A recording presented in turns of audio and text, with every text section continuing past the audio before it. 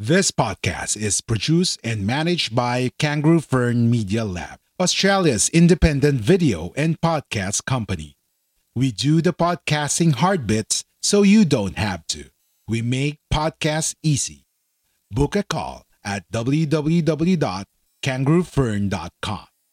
www.kangaroofern.com. This podcast is produced and managed by Kangaroo Fern Media Lab, Australia's independent video and podcast company. We do the podcasting hard bits so you don't have to. We make podcasts easy. Book a call at www.kangaroofern.com. www.kangaroofern.com. A Guerrilla Podcast Syndicate production. Samut-Sari Conversation with Mimi, to connect with other women who may need someone to talk to around everyday's life issues and challenges, from managing career and household to inner productivity, relationships, and other hot topics. Samut-Sari Conversation with Mimi.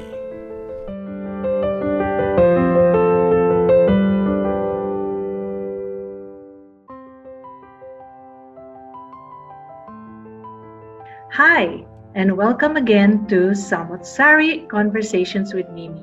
This is your host, Mimi Larilia, welcoming you to another episode where we feature topics of interest, obviously, to everyone, both men and women alike. And we also talk to guests, if we do have guests, and discuss with them their passion, their talent, or their profession, or anything about them that really interests them. So here at Samut-Sari, we share stories to inspire you, stories from ordinary people who make ordinary things extraordinary. So today's episode will talk about my 7 top tips on increasing your chances of immigrating abroad or overseas to the country of your choice. But that will be based on my experience moving from Philippines to New Zealand and from New Zealand to Australia, because I do believe that I will have some nuggets of wisdom to share with you. I have those experiences already. And this episode is a follow-up episode on the one that I did recently with a guest, Noel Bautista from Wellington, because there were some messages that were sent to me asking me how did I do it, or how did Noel do it. So I'm just going to give you some of the main things that I remember.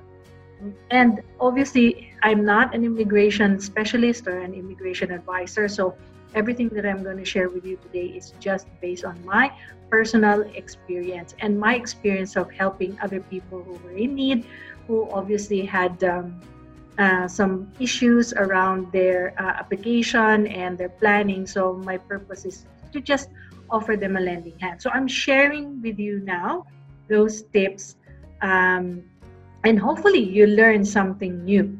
Okay, so let's get started. Okay, so here are my 7 tips to improve your chances of immigrating to another country.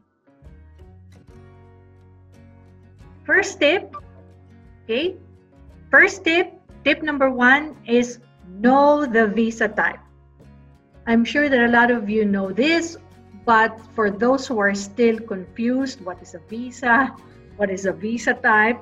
This is what you need to really, really nail it before you apply or think about applying, because the type of visa that you will use will make or break your application. For example, are you there to work? So is the primary reason for you thinking of moving to another country is to shift your professional career in that new place of work? So is it for work purposes? Number 2, do you really want to become an immigrant or a permanent resident and eventually apply for citizenship? So you have to consider path-based permanent residence. Then the other type of visa is student visa. Obviously, you are just going to that country to study and not to do anything else. And the other reason why you have to choose carefully is because different visas have different restrictions, or different visas have different legal obligations. So those legal observations are what you can or cannot do. So make sure that you really know this by heart. The other type of visa is the partner visa. So do you have a husband or a wife or a fiancé or a partner, legal partner that is already in that country and would want you to move in with them? So this is most probably the visa that applies to you. And the last type of visa is the family visa. Do you have a mother, father, grandparents, or a grandparent, or brother, sister, someone in your family that is already there and will be sponsoring you through the family stream? That is another type of visa that you can use. However, just a tip for the family visa, some countries don't offer this anymore. Okay, so double check in the immigration website of the country of your choice whether family stream is available, or if not, then you have to look for another visa. So those are the different visa pathways that I'm thinking of. I don't know if there are any new ones, but these are the most common ones. So double check that and make sure that you're applying for the right type of visa. Next, let's look at your qualifications. So in terms of qualifications, this is like amalgamation of all the skills that you have and all the qualifications that you have. So when you say qualifications, those must be the formal educational attainment or courses or degrees that you already have. Skills are the ones that you obviously have on the basis of your work experience. So the first thing to know is what is in demand. For example, you want to go to Australia and you have a specific skill that may not be very highly in demand in Australia, so you might not be prioritized. But if you work in the medical profession, for example, you are a nurse, a midwife, or somebody that works in the medical industry, in the allied health, for example, occupational therapist, physical therapist, radiologist, to name a few, that might be a profession that is more in demand in this country. So make sure that you also do your research and know what is in demand and whether your skills and qualifications align with what is in demand. Now, the problem is, okay, my skills and qualifications are very solid, but they are not as in demand as the others. Well, there's still a chance for you to apply. However, it's not going to be prioritized as opposed to the other skills. So like I said, do your research, know what is in demand, and make sure that even if you put there you want to be a nurse in Australia, for example, but your skills are not in demand, not aligned with the profession that you are nominating, which is being a nurse, then it will also not be seen as a logical profession for you to nominate because your skills are not aligned with the medical field. So if you want to become a nurse here in Australia, then obviously wherever you're coming from, you need to be taking courses already or taking a degree to enable you to closely match the requirements of being a nurse. Or if you are indeed a nurse already, then make sure you do the next step, register your qualifications or accrediting it with the proper authority. Okay, for example, you are a nurse in the Philippines, but your qualifications in the Philippines is not yet recognized here in Australia. You have to have it accredited to make sure that your skills and experiences and your degree in the Philippines matches the standards. They call it the standards here in Australia. So not because you're a nurse there means you automatically become a nurse in Australia. Like in my experience, I used to be a teacher in a university, so that has always been my role, or that's always been my job as part of the academe. So when I moved to New Zealand, I didn't automatically become a professor in a university as well. I have to have my skills, my degrees matched up with the qualifications of the teachers that are already in New Zealand. Okay, so again, this might seem overwhelming or this might seem a bit confusing at this time. So if you have any questions about this, you can email me later on. I'll show you my email address so that you can obviously ask me more questions, or you can do further research along this topic. So keep that in mind. Like what you hear so far? Make sure you never miss a show by clicking the subscribe button now. This podcast is made possible by listeners like you. Thank you for your support. Now, back to the show. Okay, next tip, nominated profession and CV. Okay, so most of the time when you apply for immigration to another country, it is based on a points system. So the point system is based on your age, it's based on your profession, it's based on your experience, it's based on your IELTS score, it's based on your, the things that you've done in the past, your degrees, etc., etc. So each country has its own point system. It can be 200 points, 160 points. It could maybe even be 300 points. I'm not really familiar with the points now, but definitely there is a point system. So research and be familiar with that. And another related but important thing to note is your nominated profession should be aligned to the skills and experience. I've already discussed that a while ago.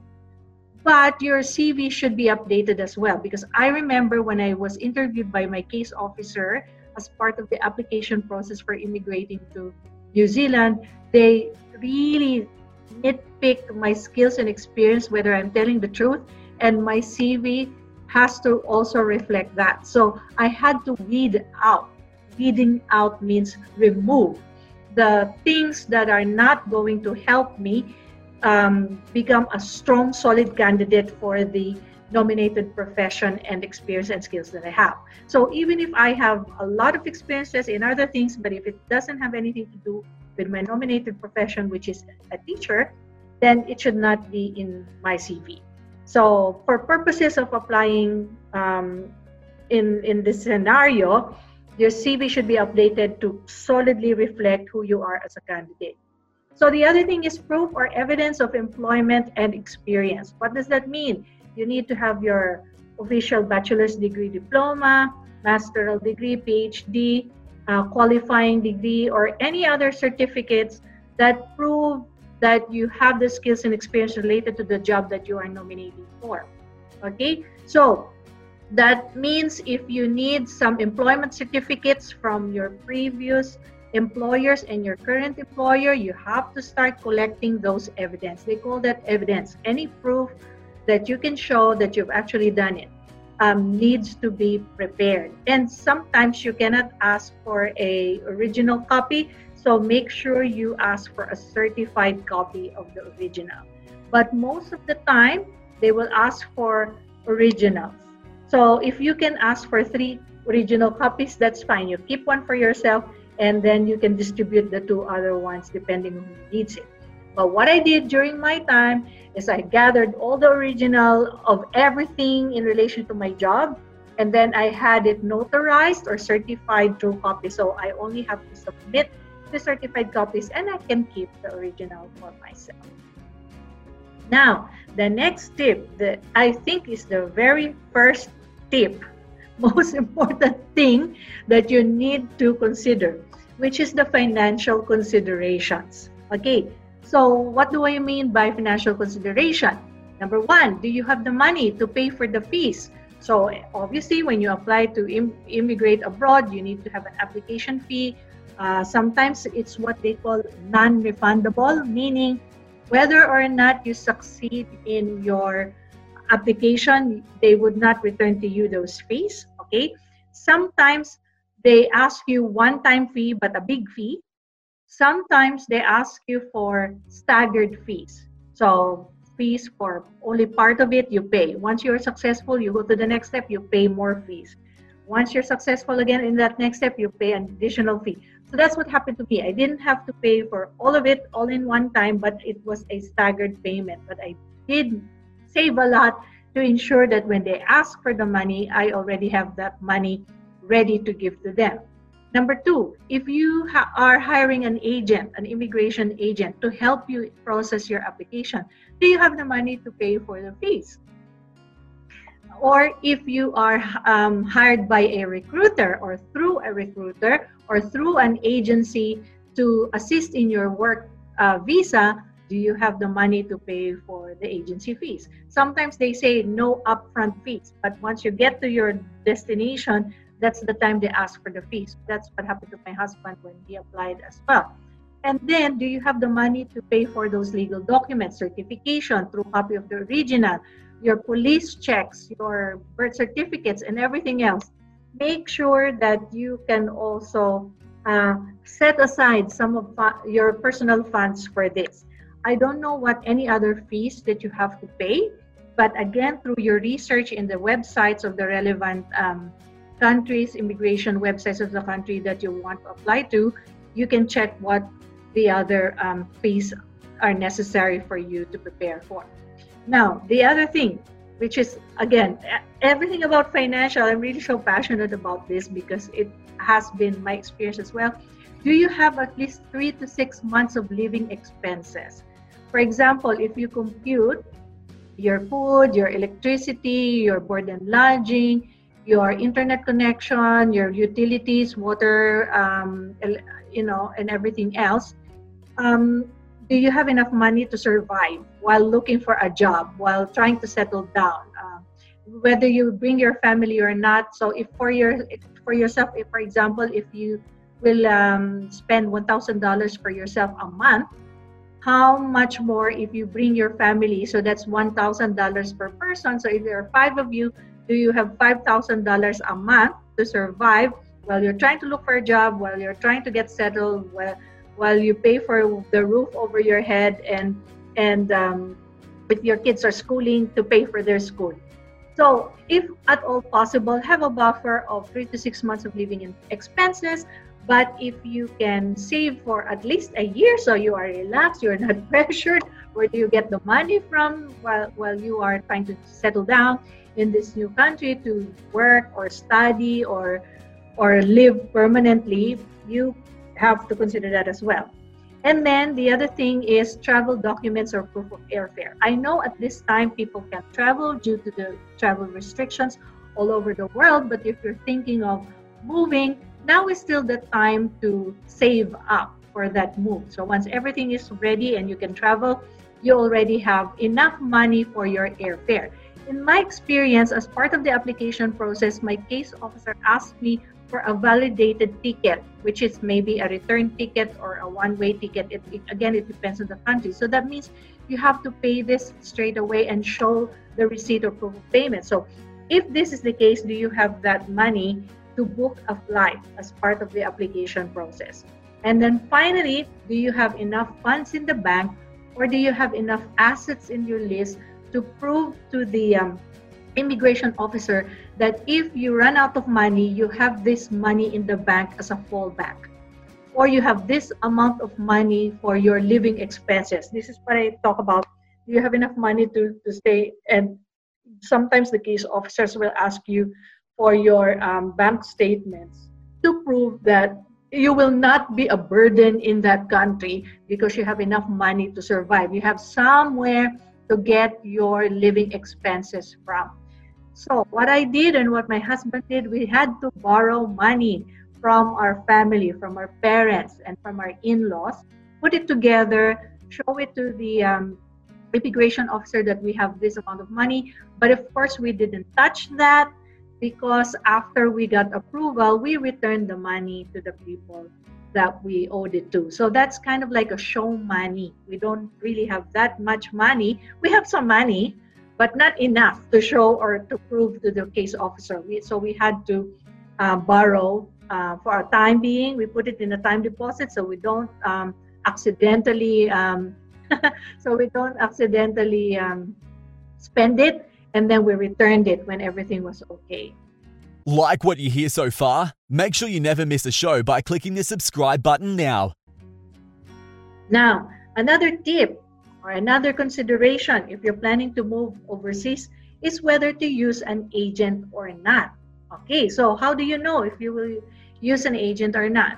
Number one is money again. Do you have the money to pay for the agent? Like I said a while ago, if you don't have the money to pay for an agent, you have to do it yourself.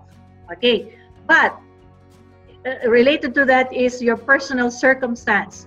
Is your application kind of easy? Is your application kind of straightforward, or is it complicated? So when you say complicated, your personal circumstance, your job, your family situation is not easy, and you cannot just complete the documents easily, as opposed to somebody who has no issues, solid background, have enough money, strong skills, and it is in demand, and they have everything ready. So that's an easy application. They can do it online. But if you need the help of an expert, professional migration agent to sort out the complicatedness of your situation, then you don't have a choice. You have to pay for an agent. So you have to set aside some money for that.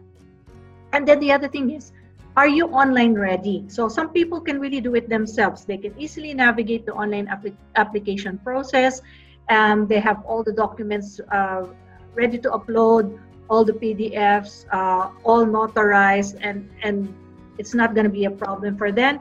So what I did the same thing. I was online ready. I made sure that I prepared everything. So all I needed to do was to just download everything. But for some people, it's not an easy thing. The immigration website sometimes is confusing. There are things that they are asking you which you're not familiar with. You're not sure what to click. You're not sure if you have to say yes or no. Sometimes you don't know which choice in the menu, if they have a drop-down menu, to select. So in cases like this, you may need somebody to assist you with that. So because of this, again, to use an agent or not is based on those top 3 considerations. And then finally, my last tip is research, research, research. So why is research important? Because if you don't do your research, you might be wasting money. You might be wasting on things that you should not be paying for when you can save on that. You might be wasting your time applying for that country when you know that deep in your heart you might not be as successful because you're not as strong as a candidate, as opposed to if you consider another country which might be in demand of your skill, you might really have a better chance of migrating there, but it's not your preferred choice. So those are the debates that you have to really weigh up before you hit the submit button and start the application process. You have to do your research. Where do you want to go, and would you be better off in that country or not? Okay, so should you have a preference of a country, are you able to change your mind, or are you able to shift your priorities or choices? Are you flexible to change your circumstance? You also have to think about that. And you also have to know what is life like in the country of your dreams. So every time people ask me, what is it like in New Zealand? Is it really boring there? Is it really more cows and sheep than people? Is it really very cold? So again, it's easy for us to give you what our insights are because we've actually lived there. But the thing is that's us. It's not necessarily the same as what your preferences are. So if you don't like to live in a cold country and you prefer to be somewhere warm, so don't go to a place where the winters are really harsh. If you're looking for busy lifestyle, I don't think New Zealand is the place for you because it's relatively quiet there. But if you're after peace and quiet, and that's okay. If you are very far away from your neighbors, then go ahead and do it. But if you're wanting some sort of city life, bustling life, a busy life, then you should really look at places where the city life offers you more opportunities. And then obviously you have to ask other people about their experiences. Some people have succeeded. I've helped people in New Zealand that have succeeded and they are now permanent residents or citizens of New Zealand. Some people have not been lucky.